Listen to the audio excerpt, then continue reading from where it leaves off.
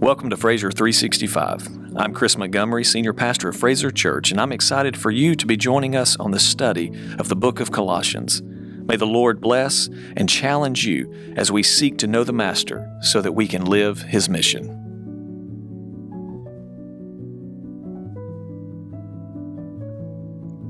This is day 3 of Your New Life. Today's title is Thankful in Prayer. R. Kent Hughes said, "It is a beautiful thing when you see in the church love for all the saints, not just for some, not just for the lovable, but for all." Today's text is Colossians 1, verse 3. We always thank God, the Father of our Lord Jesus Christ, when we pray for you. The renowned Bible commentator Matthew Henry once said, "Thanksgiving is good, but thanks-living is better." God did not save us so we could be thankful for one day out of the year. Every believer should have a consistent attitude of gratitude. A thankful spirit is a sign of a spirit-filled heart.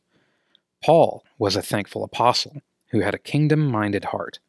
Even though Paul had never met the Christians in Colossae, he was thankful for them and faithfully prayed for them. One characteristic of Paul was his constant prayers for the churches, those he knew well and those he did not.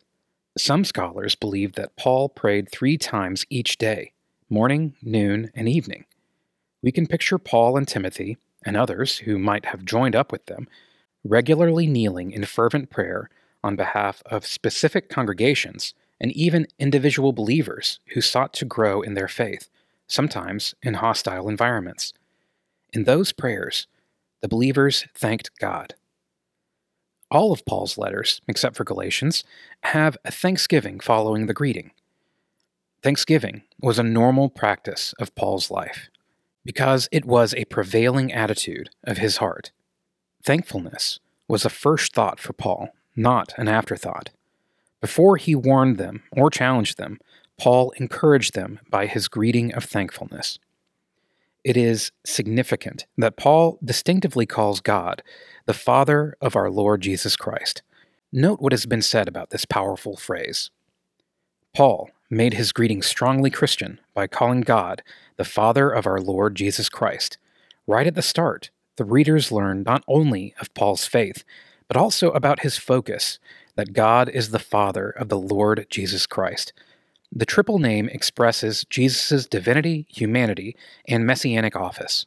He is divine Lord, He is the man Jesus, and He is the Christ, the Messiah. Consider these questions. Are you a genuinely thankful person? Is thankfulness at the forefront of your thoughts and prayers?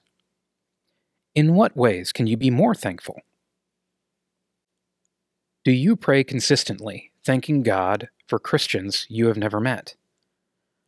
What does Paul's attitude for people he has never met say about his love for Christ?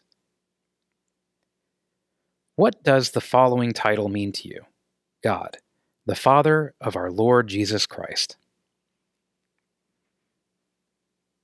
Pray with me. Lord, please teach us to be grateful for the people we know, as well as our brothers and sisters who we will never meet. Show us how to see your family like you do.